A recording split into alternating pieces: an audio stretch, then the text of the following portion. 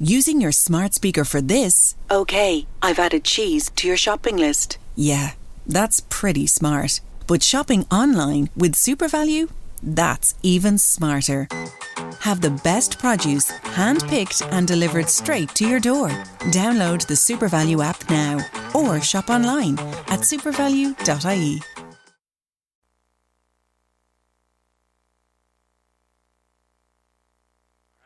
Gary, and as you can notice, the seat to my right is empty this week. I got tired of Austin, so I kicked him off the show. So no more Midwest Mics with Austin. No, I'm just kidding. His work schedule unfortunately didn't allow him to be here this week, so Austin is not here. But we're Midwest Mics here in the UClick TV studios. We got Mr. Jim Bly back there behind the scenes, running the soundboard, making us look and sound good as always. Real quick here at the top of the show, do want to send a shout out to Ryan, who had been helping us out the last few weeks, months as an intern, and he graduated, so he's getting a big boy job now. So congratulations to Ryan, and thanks. We appreciate your help over the last few months for our show, and then everything you were doing also at UClick TV with Jim. And so Jim Bly's back there running everything this week, getting reacclimated to that producer chair. But he's ready to go. And as always, we're ready to go here on the Midwest Mike Show on UClick TV. We are inside the Hy-Vee Arena. As always, very historic place in Kansas City. And, if you want to shoot some hoops, they're open. Come on down, $6 a day. They got the gym downstairs. They got all kinds of basketball courts, pickleball courts. 350-meter running track. That's only 50 meters shy than a traditional high school track. There you go. So 350-meter running track up top. You can use that, like I said, $6 a day, and you can use any of these great facilities here. They are practicing the social distancing and requiring masks and all those things if you're roaming around the arena. The only reason I don't have one on is because I'm actually in studio. So here inside the studio, Jim and I are more than 6 feet apart, so we are not wearing masks. But when we leave the studio, we do put them on. And I went down to Longboards and got some lunch today, so I wore it, when I went down there and ordered my food. All the workers were wearing masks, and then as I picked it up and came back, still had my mask on and came in here and ate. So there's the Wing Busters down there that's open. You got Jesse's All-American Diner. Pretty good spot. I was going to go in there, but, he was closed today. But, lots of good stuff here going on at the Hy-Vee Arena. And they got some events and things coming up. You can always check out the website, HyVeeArena.com, to figure all that out. But I'm going to bring in our guest this week at this time from Keisha, Jeremy Holiday. He is the Assistant Executive Director in baseball, softball, boys and girls golf, mainly in charge of, the baseball and softball, boys and girls golf sports, handles media, public relations, media broadcast requests. He handles all the social media for Keisha, yearbook and record book, student advisory team. So a lot of hats that Jeremy wears, but we thank you for joining us today. Thanks for having me. As you know, I need a lot of hats now looking at this picture you guys got here, thinning out a little bit more and more every day. Yeah, it's probably from wearing all those hats. That's what they used to tell me when I was younger. Wearing hats, you're going to lose your hair. That's right. I shouldn't have played baseball so much, I guess. Yeah. Why don't you start? Just kind of give us a little bit about your background and how you got started with Keisha. Yeah, I took probably most people in this job, it's a little more unconventional route, mainly because of how the position came about. But I went to K-State, got a couple degrees from K-State, and I was in athletic operations in the athletic department for about a year and a half. And I umpired baseball throughout the entire college life. So it was a great, obviously, side job for a college kid. And so I got entrenched into the rules of being an umpire and mechanics, and then also coached a little American League baseball as a kid for my school that I graduated from, and eventually the Activity Association started a new position. It was for sports information and communications and baseball administration. So it fit pretty good because when I was an undergrad at K-State, I was in the sports information office there for 4 years. So I had a little knowledge in that department as well. So the fit was pretty good. And so that was 9 years ago now. So kind of taking that track and growing on it, added some responsibility here and there, and enjoyed it a lot. And I sit on a couple national rules committees, the National Baseball Rules Committee for the NFHS, and some professional development summer meeting evaluation committee planning throughout the NFHS. So that's kind of how it is and how it's blossomed, and now I'm here. Well, that's great. And, you mentioned the NFHS. For those people that may not be familiar, it is the national high school organization that does the rules for all sports, baseball, basketball, football, and then they kind of give those rules to your state organizations, such as KSHSAA, and then KSHSAA uses that information and funnels it down and makes it more specific to the state of Kansas. Did I sum that up right? Very much. So, yeah, it's been obviously very in tune with the NFHS when I first started the job. And then recently when I got on the Baseball Rules Committee, I'm actually going to be going into my 4th year on that committee this school year. And so I've very much learned how that process works when it comes to, while they are a national governing body to put together the rules, people like me in the state associations represent sections. So Kansas is part of a Section 5 with various other Midwest states. And so I represent Section 5. So we have a voice as far as how the playing rules are set, determined, voted on, and things of that nature. So it's been neat to see how that process can just unfolds from start to finish. Hey, Jason, Jim Bly here. Real quick, you said you umpired. Do you know our good friend Ron Rodriguez? I don't know. It doesn't ring a bell. I probably should. He was in charge of a lot of college scheduling and stuff. That's the only reason I asked. But he's in charge. He's the commissioner of the Mink League. So he's been around baseball for a long time. I thought maybe you would have crossed paths, but a good friend of the show. Haven't crossed. I don't think I have with him. Okay. Yeah. So let's kind of go back in time here to the beginning of this pandemic. It kind of, I don't think anybody, we saw it coming, and you guys were in the midst of basketball championships, had gotten to the quarterfinals there in March when, everything else starts shutting down, all the professional leagues, the NBA, the NCAA canceled the March Madness tournament, conference tournaments were being canceled, all that's happening. What was that few days like for you and some of your colleagues over there? Well, I distinctly remember I was just gotten back from state wrestling, 6A, 5A state wrestling in Park City. So that week after state wrestling and the week before, state basketball is sub-state basketball, obviously.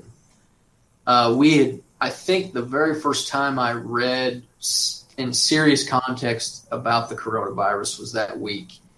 And we just began getting some questions from our membership about, are there special things we need to do with sub-state basketball and going into state basketball as it's concerned with coronavirus? And I'll be honest with you, I was kind of taken back by it all because I just didn't know much about it, and we hadn't discussed it much. The only thing I knew about it was I would see in the news, and if you remember late February, there wasn't a whole lot at that time. The main thing I was concerned about was, do we think the coronavirus to impact our schedule in the near future as far as sub-state basketball and state basketball? And at that time, we didn't think it was a legitimate concern to impact. Well, obviously, what a matter of 10 days makes.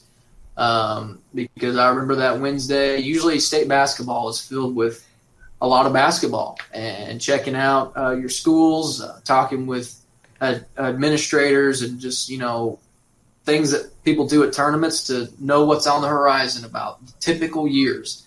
But this year was filled with a lot of backroom conversations on the phone because as you guys know, in Kansas, we have 7 different sites going on at the same time, or 6, sorry.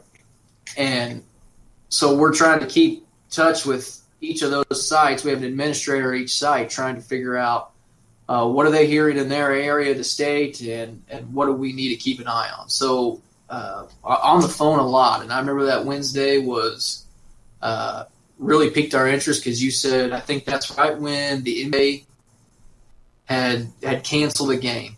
And then we saw the Ivy League conference basketball tournament. And that's probably when we started to go, something's going on here. And so then Thursday was a blur. I remember I watched the first game, Thursday tip-off, and then I didn't see a single thing of basketball the rest of the day, because that was obviously the day that we ultimately made the decision to cancel the tournament. And, it was one of the hardest decisions you could ever try to do, is walk into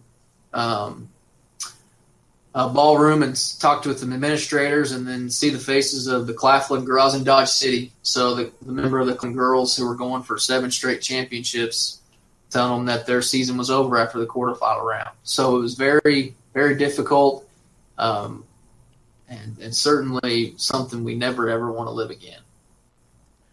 Yeah, I know that could not have been easy on, any of you guys that were involved in that decision-making process. And, I'm sure that there was probably some backlash, people saying, well, you're already in these locations, so travel's not an issue. Why can't you finish? On the flip side to that, I mean, obviously with NBA shutting down, all these national conferences, big-time conferences shutting down, and you got to think, hey, what's the safest thing for these kids right now? And so, what was kind of, were there people on both sides of the fence that were on some of those calls that you were on and in some of those meetings? Well, you mentioned monitoring like some of the social media things that I do. I was obviously watching Twitter and things Wednesday evening into Thursday, and when the NCAA started canceling things, I remember just seeing the interaction on our social media was people were just trashing us for not canceling our tournament. And I just remember thinking, I don't know if it's there. Are we there yet? Why are people so mad at us for not canceling the tournament yet? And then we were on a conference call with all of us administrators in the corner room of United Wireless Arena in Dodge City. And we were talking about things that we were hearing from the Kansas Department of Health and the governor's office at the time. And I remember on the phone call, and I saw a tweet pop up, and I saw that the NCAA has canceled the NCAA tournament. And so I said, hey, guys, just saw this come about. And then 5 minutes later, I said, let me take that a step further. They not only canceled the basketball tournament, they canceled the entire spring sports season, which was just, I think, when I said that, I just remember a collective silence on the phone for, what felt like forever. I'm sure it was only a minute, but it made us go, we really need to take a step back about where we are. Because as you said, well, people are already there. Why can't we just continue the tournament?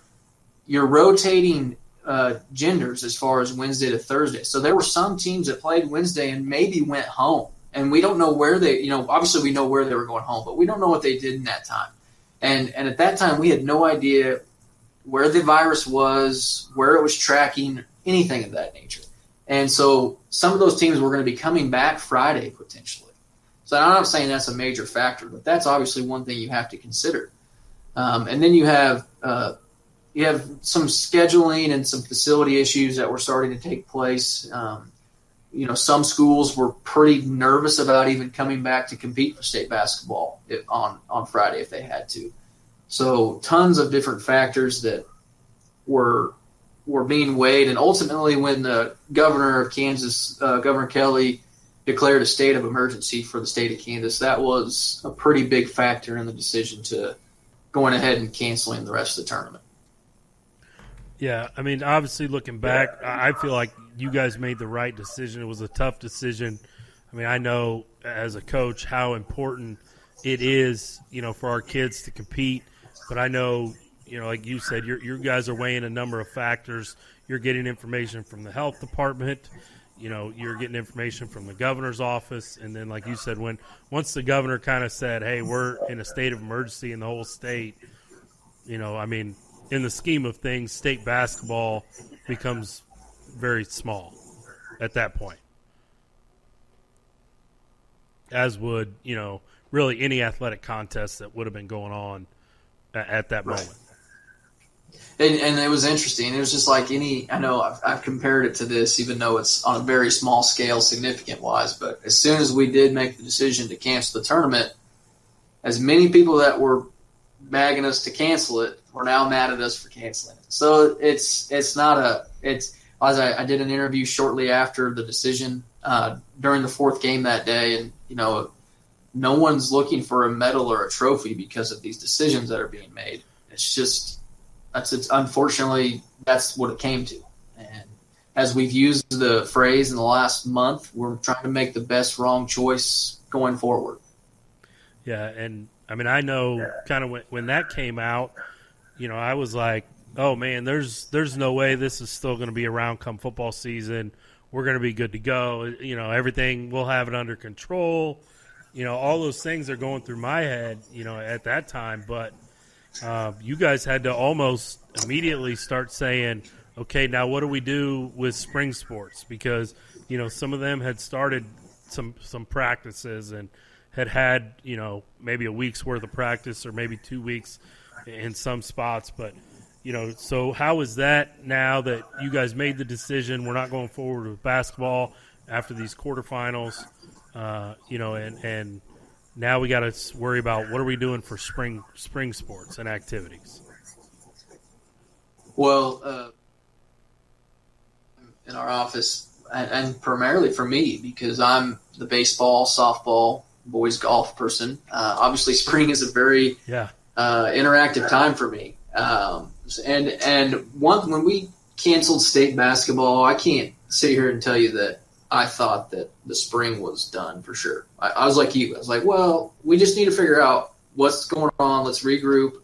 We might be a little delayed here, but we'll get this figured out. And we sat down for, that entire week after state basketball and just tried to figure out how can we make spring sports work. And we had a pretty good thought of how we could do it.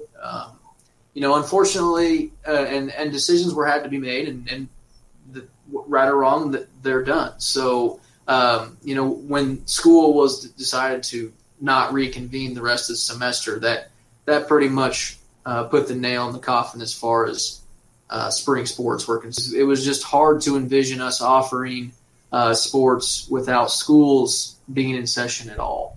And obviously that's still what we're looking for a little bit here in the fall, but we know that there's a plan to return to school once we get going in the fall. So that's why it's a little different now. But when school was canceled for the spring semester, it became pretty evident that we aren't going to be able to offer activities for the young people, and very unfortunate. Jeremy, Jim Bly here, and we keep hearing a lot of things about the mental aspects of school sports for our youth, for even us adults.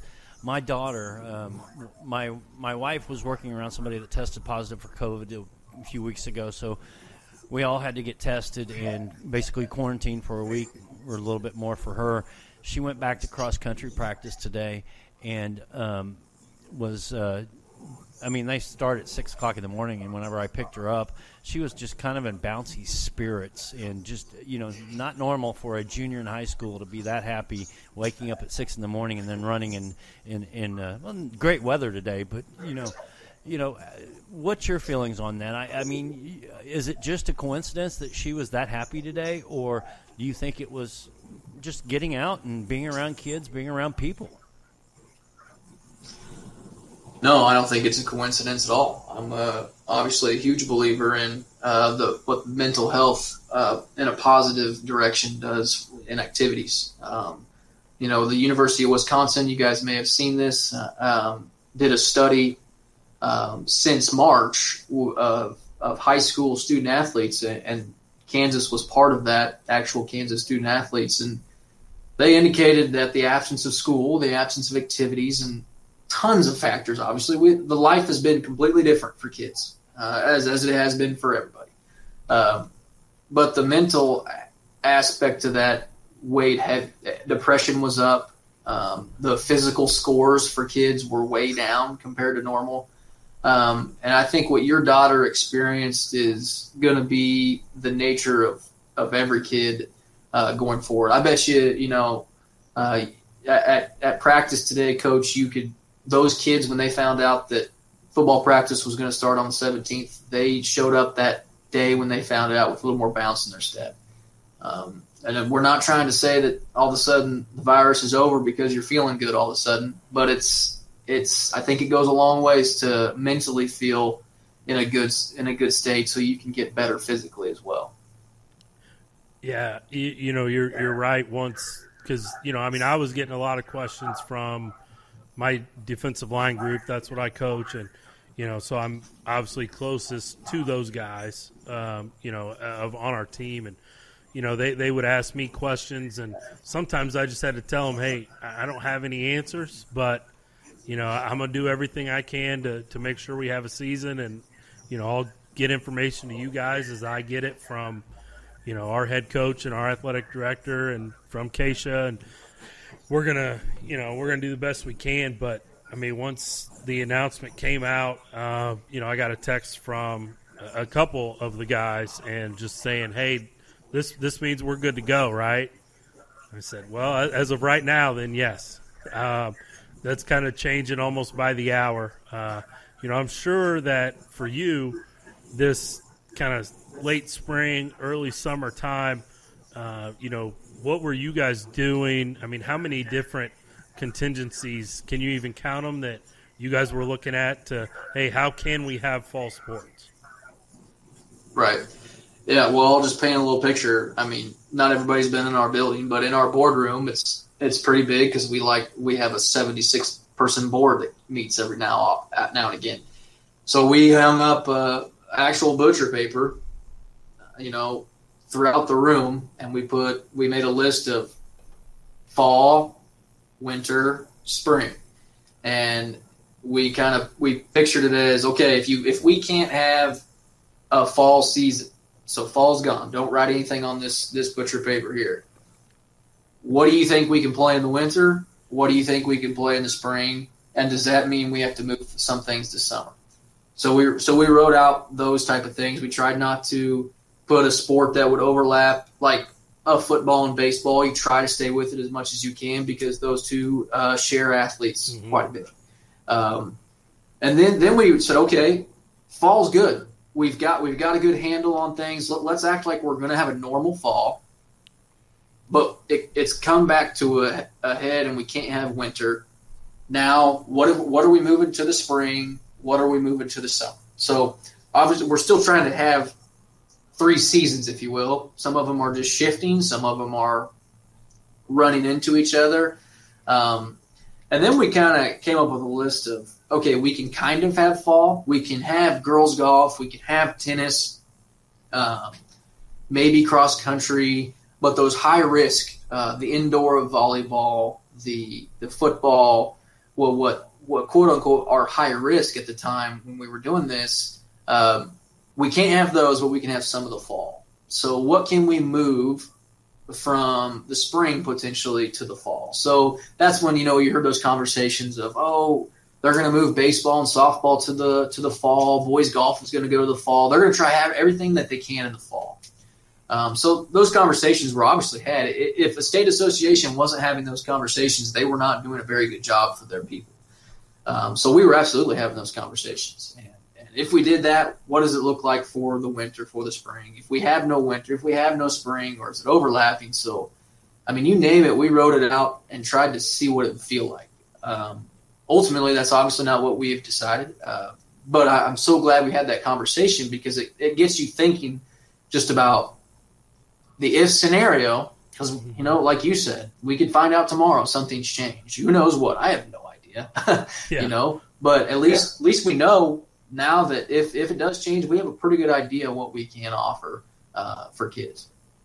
Yeah, so ultimately, after all these conversations are happening inside your offices and different conference calls and things, and I'm sure you guys probably reached out to some other state organizations and said, hey, how are you guys going to handle this?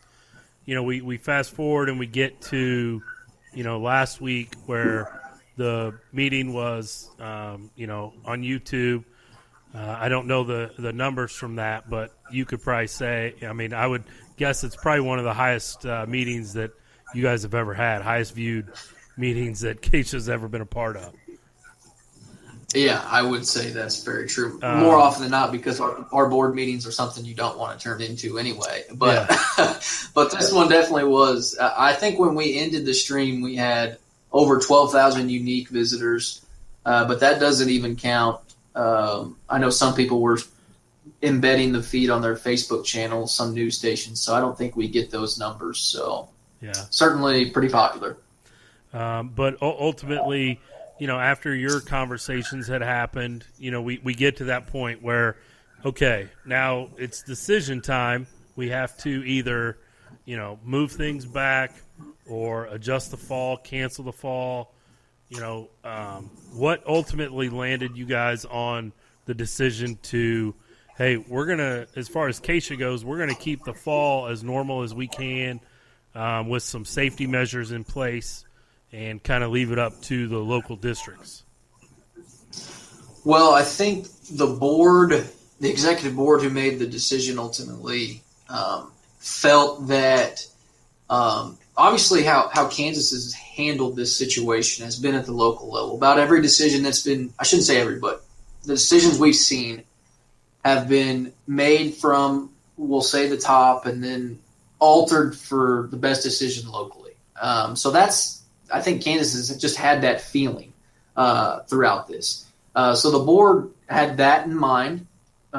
They also had I think there was a couple sentiments that were, hey, let's get in what we can. Let's not push things back. We need to try to get as much practice and games as we can before maybe we have to shut down again. So there's a little bit of that. I think there was a little bit of, there's 27 states that have said, hey, we're going to continue on as normal. And so I think there's a little bit of that in play too, as far as some other states or I shouldn't say some, more than half the states are going after it.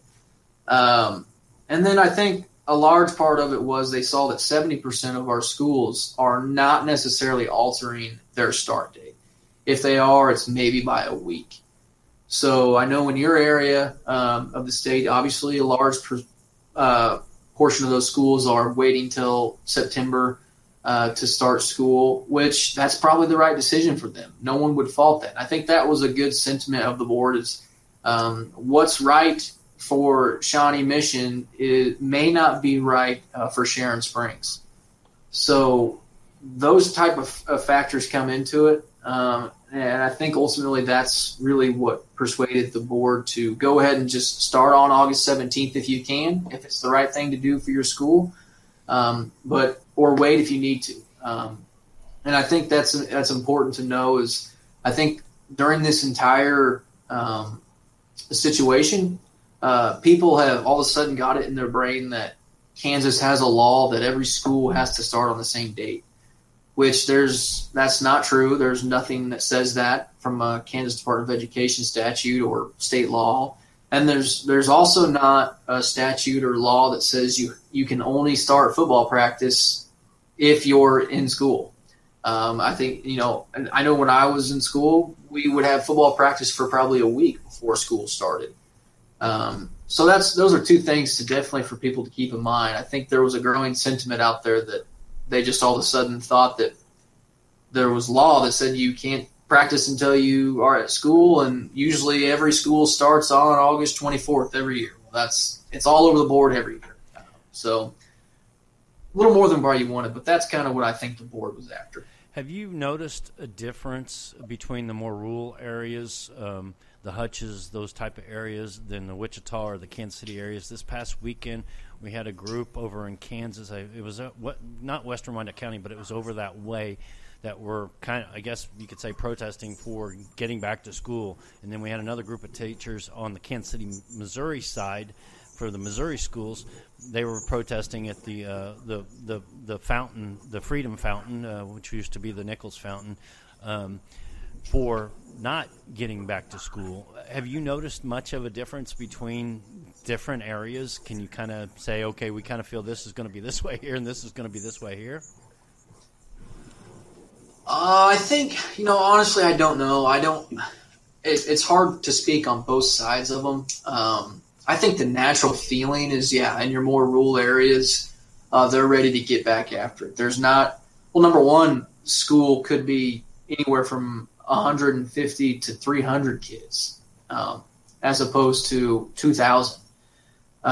So I think naturally, that's what I mean. Is like, so as a parent or a teacher, you obviously are naturally, I feel more comfortable going into a building with 300 kids than I would with 2,000 kids. I think that common sense would tell you that's what some people are thinking, and they're probably not wrong to think that. But at the same time, I think whether you're in a rural community or an urban community, the leaders of those buildings, those districts, are, I think, equipped to make the right decision for who they represent.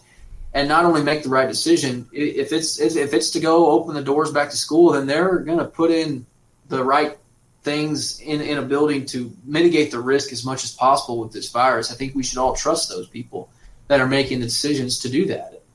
I don't think that differs from anywhere in the state, whether it's rural or urban. I think people trust their leaders and or at least have given valuable input to make the right decision. Yeah, it's important that people understand, the decision that came down last week of, the August 17th date. That doesn't mean that every Acacia school has to start football, volleyball, golf on that date. That just means that's the first day that you can do your organized practice for that sport. And so if our leaders in Shawnee Mission push that back, which I hope they don't, me personally, but if they choose to push that back, or the Sunflower League, for example, decides to push that back and then maybe cancel a game or two, early in the year, then, that's their decision to make. But you guys basically said, like, we're going to keep fall as normal as we can here, right? Yeah. Well, what we've done is exactly how you say. The decision was made that August 17th has always been the starting practice date for 2021. Mm-hmm. And so we're keeping that. So if your school is comfortable with having practice, it was put pretty well in the board meeting by a board member. He stated that, for the most part, your D linemen have been working out together all summer long. Mm-hmm. And probably after they work out, they go hang out in the basement together, playing video games or something. So in some school districts may not start school August 17th, but those same kids that have been together all summer, they're just going to continue doing what they've been doing all summer. So it's not like we have all of a sudden interacted with a whole new community of kids. So that's one way to look at it. But, just on a basic point of view, August 17th is when practice can start if you want it to start. And then we will continue with gameplay depending on what sport you participate in after that. And that has not been pushed back. Yeah, and, we one point I've made to some people that, are saying, well, how can you start sports before you start school? And I'm like, well, one, I mean, it is a smaller group, a smaller population. Like you said, some schools have 2,000, maybe a little over 2,000 students, and, you don't have near that in athletics. And, we have safety procedures that we're putting in, just like the school will. For example, today during our conditioning time, which really most of the summer we've been doing it, if the kids are not moving around or running, then they're wearing a mask. Coaches, I coached the entire time today wearing a mask. During my individual period, during some kind of group stuff and, wearing a mask. That it's not fun, but, if that's what we have to do to have a season, then that's what we're going to do. And, all of our coaches wearing masks, all of our players. So, if that's what it takes, that's what it takes. Well, and Jeremy, I think Gary had to spend a lot of money and have a special mask made that fits around that big, huge beard of his. I was going to say, I've got, not near the situation he's got going on, but just wearing my mask for a little bit drives me nuts with my beard. I can't imagine that. It's not fun. And, my wife's been giving me a hard time for about 2 weeks now saying, hey, weren't you going to get into the barber and get that thing cleaned up? Weren't you going to clean that up? So I think she's trying to tell me it's time. So, well, when this all started, they made us the governor's order quarantined us home for a couple of months, and I shaved off my beard for the first time in 3 years, I think, and it was like, why in the world did I do that? I can never do that again. Yeah, mine was really crazy when we came out of that, that first initial quarantine, because I was supposed to go to my barber, I think, like that first week where everything got shut down. So I was already due a trim, and then, it went another couple of months there, and it was not looking good.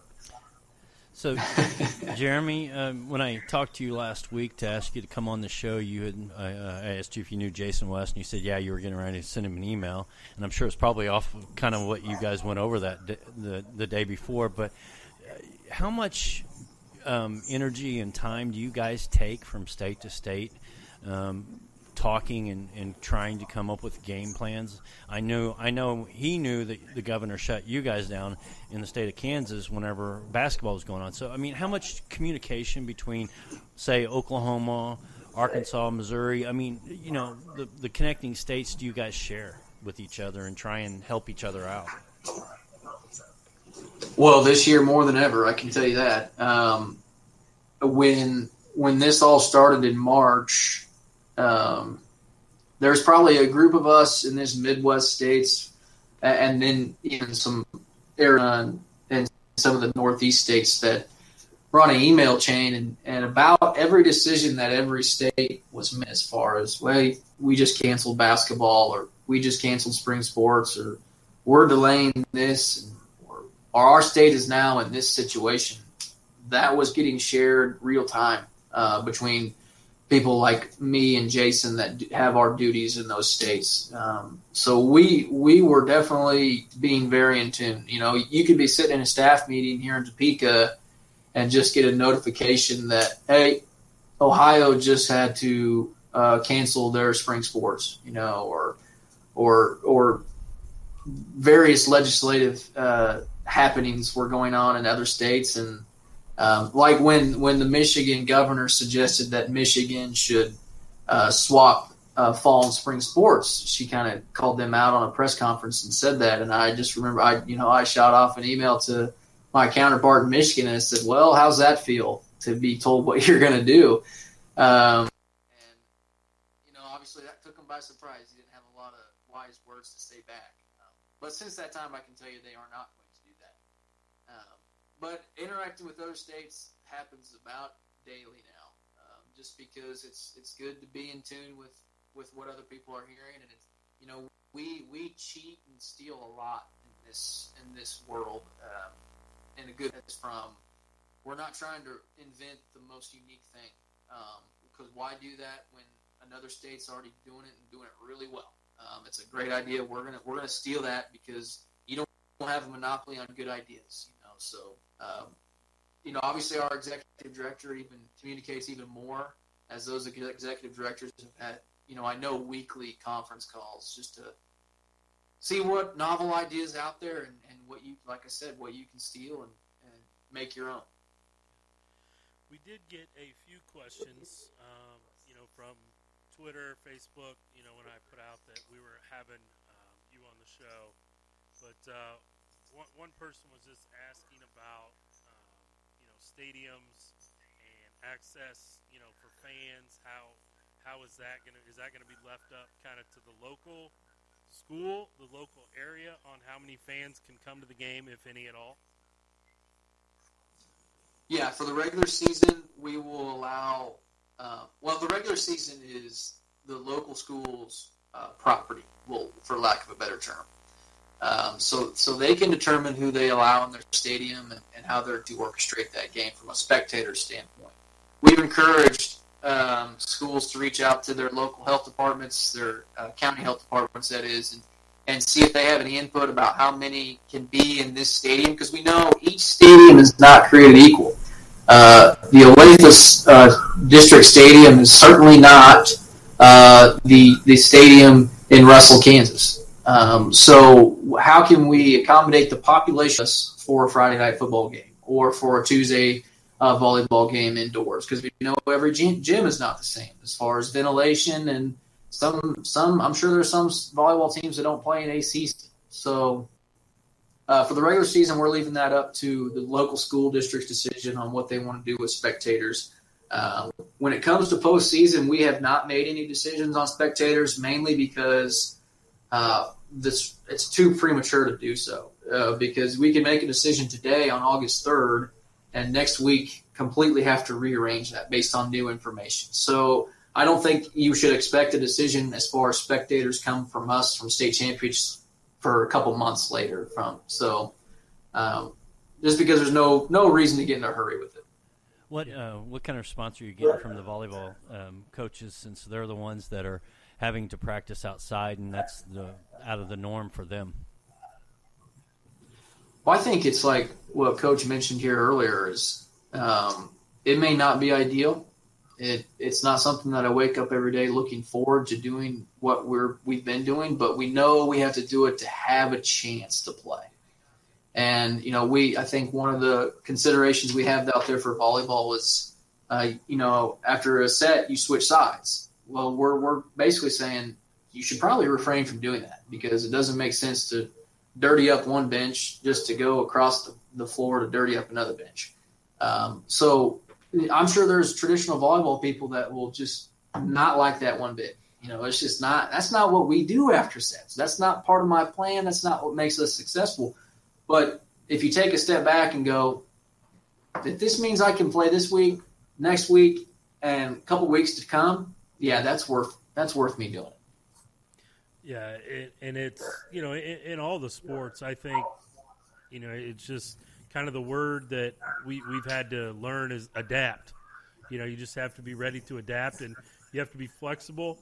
And, our head coach has talked to us about, as coaches, the possibility of not having locker rooms for varsity contests, because having to go in and wipe and clean all those things down, is that are you guys also kind of leaving that up to each local school if they're going to open those locker rooms and those facilities?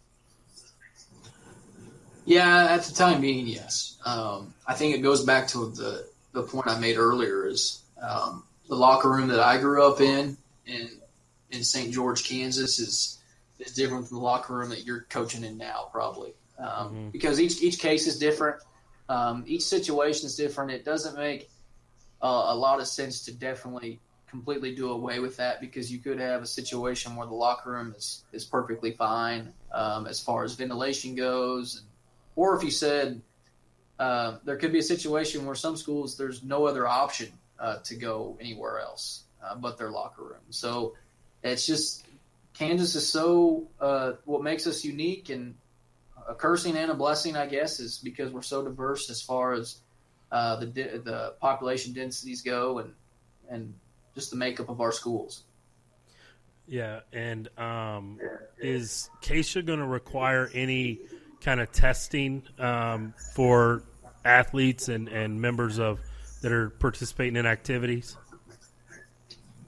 No, we will not require testing. We have screening protocols that will be followed to the best of their ability. And I think the Kansas Department of Education did a really good job as far as we had a pretty good screening plan in place that we hope schools would follow. But then the Kansas Department of Education came out with even more. And so, we basically said, hey, you're going to be following this every day just to get in the building for school. So let's just keep on following that for our activities. What do you foresee for the future with fans and attendance? Well, I think it'd be natural to say that attendance isn't going to be great for a while. I think there's just going to be a natural human instinct to not try to gather in crowds. I hope that's not true. I'm one that loves to go to college football games on Saturday when I can, and anytime I can get out there to see a sporting event, not being able to go to the Royals, even though they're 3-7, is killing me. Because I want to go watch the Royals play. But I think it's natural to assume that live sporting events are going to take a hit from the attendance standpoint, even when counties say that it's all clear, good for you to go back, just because it's going to be a human instinct to stay away probably.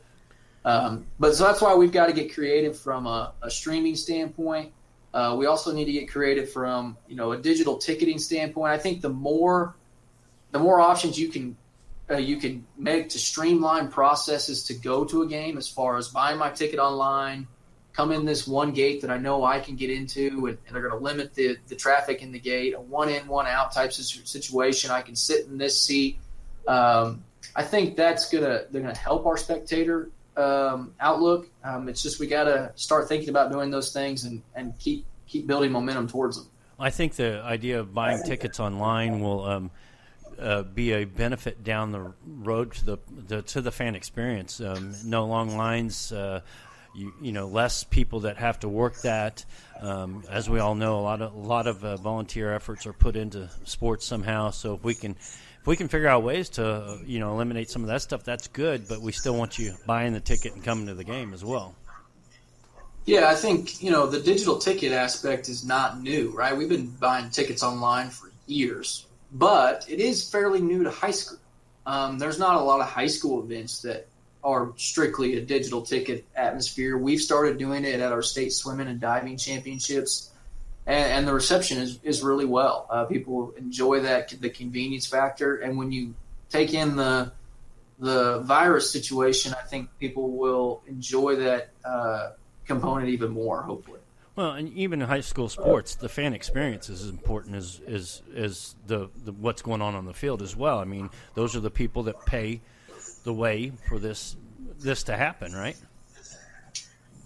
Yeah, exactly. I know that's a big concern for administrators at every school. It's probably not completely this way, but a large amount of schools would tell you that the fall ticket sales and gate revenue that they get in the fall will fund a lot of their spring or a lot of their winter.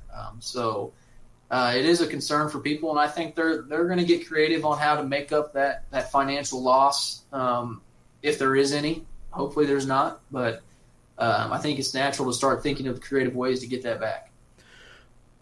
So how will you guys handle games like if in volleyball, all of a sudden you're coming up on your third match and the team you're supposed to play comes down with, the COVID. So that game gets canceled. Will that go down as a no contest? Will that team that got COVID have to forfeit? How will Keisha look at those? Right now we're looking at it as a no contest. So if you can't play because of the coronavirus situation where you have a positive test that doesn't allow you to play, then it'll be a no contest. Okay. And I mean, I was, obviously for me more football because we have less games and with, but for seeding for the postseason and, those type things. Right. Like if one team plays 5-6 games and another team gets all 9 in, how does that work? And, are you guys still kind of sorting through how that's going to look? Yeah, we're still, especially from a football standpoint, we're still sorting through how a standings or final standings will come together. So we're still trying to formulate how that will fully look, have a pretty good idea. obviously how it'll look. Obviously, when you get in the playoffs, you're going to have a winner and a loser, right? Mm-hmm. You've got to have one to advance on the bracket. So when it comes to that situation, there's obviously someone's going to be told some bad news. It happened in Iowa. You notice high school baseball and softball, they play in the summer anyway in Iowa. And the number 1 ranked baseball team in Iowa, their coach, I believe, or I don't want to break any news, but I think their coach got it, and that shut down their team for 14 days, and so they were out of the tournament. And it's unfortunate. I don't even want to think about that situation going forward, but the reality is we're going to have to. Yeah, I started my coaching career in Iowa, and so I still know some people up there, and I actually heard about that, and there was a lot of upset people about, them getting kind of eliminated from the tournament. But like you said, somebody's just got to make that decision, and you got to go what's safe for everyone, not just what's best for that one team. Well, and hopefully we don't have a bunch of stop start throughout the year of 2020, 2021. As we all remember, March 12th, 13th, and 14th of last year very well, and Gary and I actually broadcasted the state quarterfinals out in Blue Springs for Missouri, and that was my last remembrance. I think it was March 12th, Texas A&M Texas Tech girls were down here at Hy-Vee Arena practicing before their game over at the Sprint Center or Municipal, and remember hearing crying coming from down on the court in our studio. It was just a shock to us what happened, and hopefully we just don't go through that stop start thing throughout the 2020-2021 season. Well, if nothing else is true, the mantra that every coach tries to get a kid to realize is play every play like it could be your last. It's never rained more true than we've seen in the last 6 months, and it'll be something you can certainly continue to preach going forward. Absolutely. Is there anything else from a state activities standpoint that you would like to share or get out there, maybe clear up, because you monitor the social media? Maybe there's some misconceptions out there. Is there anything that you want to say or kind of clear up here as we begin to wrap things up? No, I think you did a good job covering it all. Just remember that the board came with what we believe are really good considerations for schools to follow for practice and play in the fall. Those are posted online. Look at those and see what we can do to best mirror those. I know the question has been asked a lot on social media is, well, how do we know that school A is going to be following them when we're school B and we're doing everything we can to follow? And the reality of the situation is we don't, right? I'm a golf guy. When I step on the course, I expect those people playing with me and those playing in the other tournament to follow the rules and keep the integrity of the game solid. So that's what we would expect all schools to follow, because as soon as someone starts slipping up, we'll see the effects of that. And I don't think anybody wants to be that person. And then, lastly, I would just say that we're going to do everything we can. We are continuing to do everything we can to play our fall championships. That is our goal. But we also need to realize that participation needs to be key. And we need to, just like I said, we need to prepare and play like every game could be our last, even though we want to see it through the end of November. There's no doubt about it. Well, Gary, we've had a number of golf guys on the show. I'm a former golf pro myself, played a little on the mini tours, and I think it's time for a Midwest Mike's UClick TV golf tournament and get all you guys involved. It'd be a fun time. Hey, Dwayne "The Rock" Johnson saved the day for the XFL. I don't know if you heard that yet, but what do you think about that news? I haven't really read too much about it. I just saw that it was a quote-unquote rock solid deal. So, since my counterpart's not here, I'm going to ask his favorite question. He always says it's the toughest question that we ask anybody that comes on the show. We ask everybody. But when you're in Kansas City and you're going to get barbecue, Where's your go-to spot, and what's your go-to dish? I'll two answers. Number one, I really want to try Q39. I've heard tons about it. I want to try that, but I never have. But so if I'm driving and I've got to go where I know I'm comfortable, it's probably the Z-Man at Oklahoma. There you go. Kansas City Joe's. Yeah. Well, KC Joe's. That's a popular answer. If you go to Q39, yeah, I know it is. If you go to Q39, be prepared for a non-barbecue atmosphere, though. It's really good barbecue, but it's a little upscale. Yeah. Okay. Well, good to know.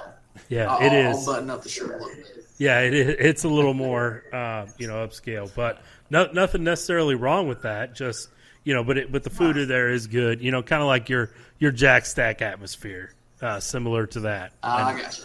Okay. In my opinion, Drew Gooden last year at the Big Three was asked his favorite barbecue place, and he said, "Gates has let me down. It's Q39, baby." So I know you're a K-State guy, really? but that's a pretty high salute to Q39 from Drew. I would say growing up, it was always whenever when I was a kid, going to Kansas City was vacation. Because not that it was that far away, it just was. So yeah, it seemed like we always went to Gates or Arthur Bryant's, the original Arthur Bryant's. I'll never forget that, going there for the first time. Just getting your food in like a brown paper was interesting. But it was really good. Yeah, that's one of my favorite places to still go is that original Arthur Bryant's down there. It's they haven't changed much over the years, and just the atmosphere there, I think you can't beat it. But, there's good barbecue at all these spots we're talking about. Yes. But the best ribs you can have, though, if I have to brag, are on my smoker. On your smoker? Uh-oh. Well, you're gonna have to bring some of those up to the studio sometime, Kansas City, and we're gonna have to put that to the test. We'll get Dr. Brandon Martin from the athletic director at UMKC or Kansas City Brews against Jeremy Holiday on a smoke-off contest, and we'll have a live Midwest Mike show to live. Yeah, and I get to eat all the ribs. You guys just get me with the barbecue sauce all in my beard and everything. I look like a hot mess, but it's all right because I'm eating barbecue, right? Yeah. Well, the best barbecue sauce I think out there is made in Kansas City. Mitch's. Gosh dang, what's it called? Mitch's? Yeah, Meat Mitch. Mitch Benjamin. Meat Mitch, yes, Meat Mitch. Meat Mitch. Did you know this I'll have to try that. Did you know this about Mitch? He was the tailor-made rep for years. No, I didn't. Yeah. I just recently got into the Meat Mitch sauce, and my family's pretty much convinced it's about the only thing you can So you get. could get your new back in the day. You could get your new driver or your irons from Mitch and barbecue sauce along with it. You would have been happy. That guy's living the life. Yeah, I recently purchased a smoker and did my first pork butt this last weekend. So, I guess it was good. My wife and we had a couple friends over. We had just bought a small one, and there were no complaints while everybody was eating. So, I guess I did all right with it. That's good. Yeah, but we'll get better. But all right, well, Jeremy, thanks for coming on the show today. We appreciate it to kind of clear some of those things up and just talk about the tough times that Keisha has had over the last few months, and hopefully here's to a smooth fall, right? Yeah, keep working hard. You as coaches, I know, are in one of the toughest situations you've ever been in if you've been coaching for a while, and same with those teachers and school administrators. So keep your heads up, and we'll be better for it. Yeah, absolutely. So thanks again to Jeremy Holiday from Keisha joining us today on the show. Another excellent interview, excellent guest lined up by Mr. Jim Bly. So we appreciate that. Jim did mention the Rock buying the XFL. We have talked about XFL a lot here on the show. Austin and I are big fans of it. We're also big fans of the Rock, and I feel like anything he touches turns to gold. So, I'm looking forward to, they haven't announced all the details of that yet or if we're going to get to see it this coming spring. We don't know any of that stuff yet. But it has been purchased. It's out of bankruptcy, and so maybe we'll see it here on our televisions this coming spring. Well, Gary, I think I'll do a little research out there, see how long the longest pro team other than the NFL or AFC or NFC have lasted, and we'll have to come up with that number and say, here's your point, Rock. You've got to make it past these amount of years if it's going to be successful, because it's been tried since probably the AFC and the NFC merged, and would have been in the 70s. I wonder how many leagues have formed out there. Yeah, that is a good point, and I talked to Garrett Fugate, who is a Kansas City guy, played at Blue Valley Northwest and then Central Missouri State. He's played quarterback in Canada, and he was actually on the New York team when the pandemic started, when the XFL was still going, and he was telling us about the kind of the last couple days as all these other leagues began to shut down. He said the message from the top at the XFL was, which we all know was Vince McMahon, but he was like, "We're not shutting down. We're going to keep going. We're going to play through this." And obviously that didn't happen, and ended up in bankruptcy. But I hope the XFL comes back, and I hope they make it. But that's a little news that hit, breaking news this morning. The Chiefs had a couple guys opt out. The Broncos starting right tackle opted out this morning to not play in the NFL season. Tomorrow is the deadline. I think tomorrow or Wednesday is the deadline for NFL players being able to opt out. So if they go past that, then they will be playing the season. It's going to be interesting to see what the Players Union does and says about this. Who was it I was just telling you about that said something on Bleacher Report? Oh, OBJ. Oh, yeah. He's an idiot. Yeah. So it's going to be interesting to see how and what the Players Union says about this. But, I want to know whose idea was it. Was it Rock's? Or was it Vince McMahon's? Wonder who reached out to who first. Vince wants to, kind of probably get a little back of what he spent on this, because he had quite an investment, and he owned the whole league. And I wonder if Rock's going to continue going that way, or allow league owners in each city to own their teams. That's the thing. If you own the whole league and you got over half the teams doing bad, that's quite the struggle for one person. So it's going to be interesting to see how this transpires. Yeah, attendance numbers were good for the XFL. TV numbers were good. So, and I think having a guy like The Rock attached to it is going to give more credibility to that part, because he's such a successful actor and businessman and all those things. Here, he needs to get a deal with HBO. What's his show? I'm tired. It was Ballers. Yeah, he needs to get a deal with HBO. Have the Ballers on before and after each game. Well, Ballers is no more. Well, you need to create Ballers again. And kind of have that driving force to where, okay, you're watching Ballers, and then the XFL comes on, the game of the week. Yeah, there you go. Maybe we can work on that. I am a producer and owner of a broadcasting network. I might know a little something. You should see if you can get exclusive rights to broadcast those games. And you in Austin host the studio show. Yeah, talk trash on the players. There you go. Get those sideline reporters. One thing about pros you can be honest about. You can be honest with your opinion about pros. They're getting paid lots of money. Exactly. But DJ Showtime, longtime sponsor of the show. I want to make sure I mention him. He's been back doing some events. 816-260-2056. Jim, you got anything else today? No, I think we're good. All right. Well, again, I'm Gary. Jim Bly's behind the scenes. Austin was not here this week, but hopefully he'll be back next week in studio with us. And if not, maybe I can get him at least on the V-call or something for a few minutes. But anyway, we're Midwest Mics. Catch us live on the U every week, live from the Hy-Vee Arena.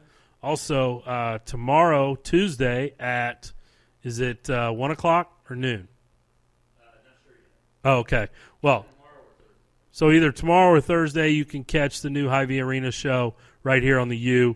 They talk more specifically about the goings-on at the Hy-Vee Arena and how you can get involved. So check that out. 10, 9, 8. Cadbury has launched new Freddo Treasure Space Series with Cadbury Dairy Milk buttons and a surprise space toy in every chest. 3, 2, 1, lift off! Treasure every adventure. New Cadbury Dairy Milk Freddo Treasure Space Series with only 76 calories per pack. Pick one up in store. Using your smart speaker for this? Okay, I've added cheese to your shopping list. Yeah, that's pretty smart. But shopping online with SuperValue? That's even smarter. Have the best produce hand-picked and delivered straight to your door. Download the SuperValue app now or shop online at supervalue.ie. If you're completing a degree in community college and want to take the next step to a 4-year degree, or you're not satisfied with the college you're currently attending, we want to see you at College of St. Mary in Omaha. We make it easy to transfer your credits and have financial aid and scholarships available. Plus, we cover the costs of your textbooks for the first semester. Get the support you need to finish your degree faster. Make the transfer to College of St. Mary. Apply today at csm.edu. COVID-19 continues to spread across the country, but we can all do our part to beat it by getting vaccinated. When you get the vaccine, you're not just protecting yourself, you're also protecting your family and friends. So when the time comes, be ready to tell everyone. Count me in to get vaccinated. If you have questions about the vaccine or you're ready to sign up, just visit vacunatehoy.org for more information. That's vacunatehoy.org. This message is brought to you by LULAC, the League of United Latin American Citizens.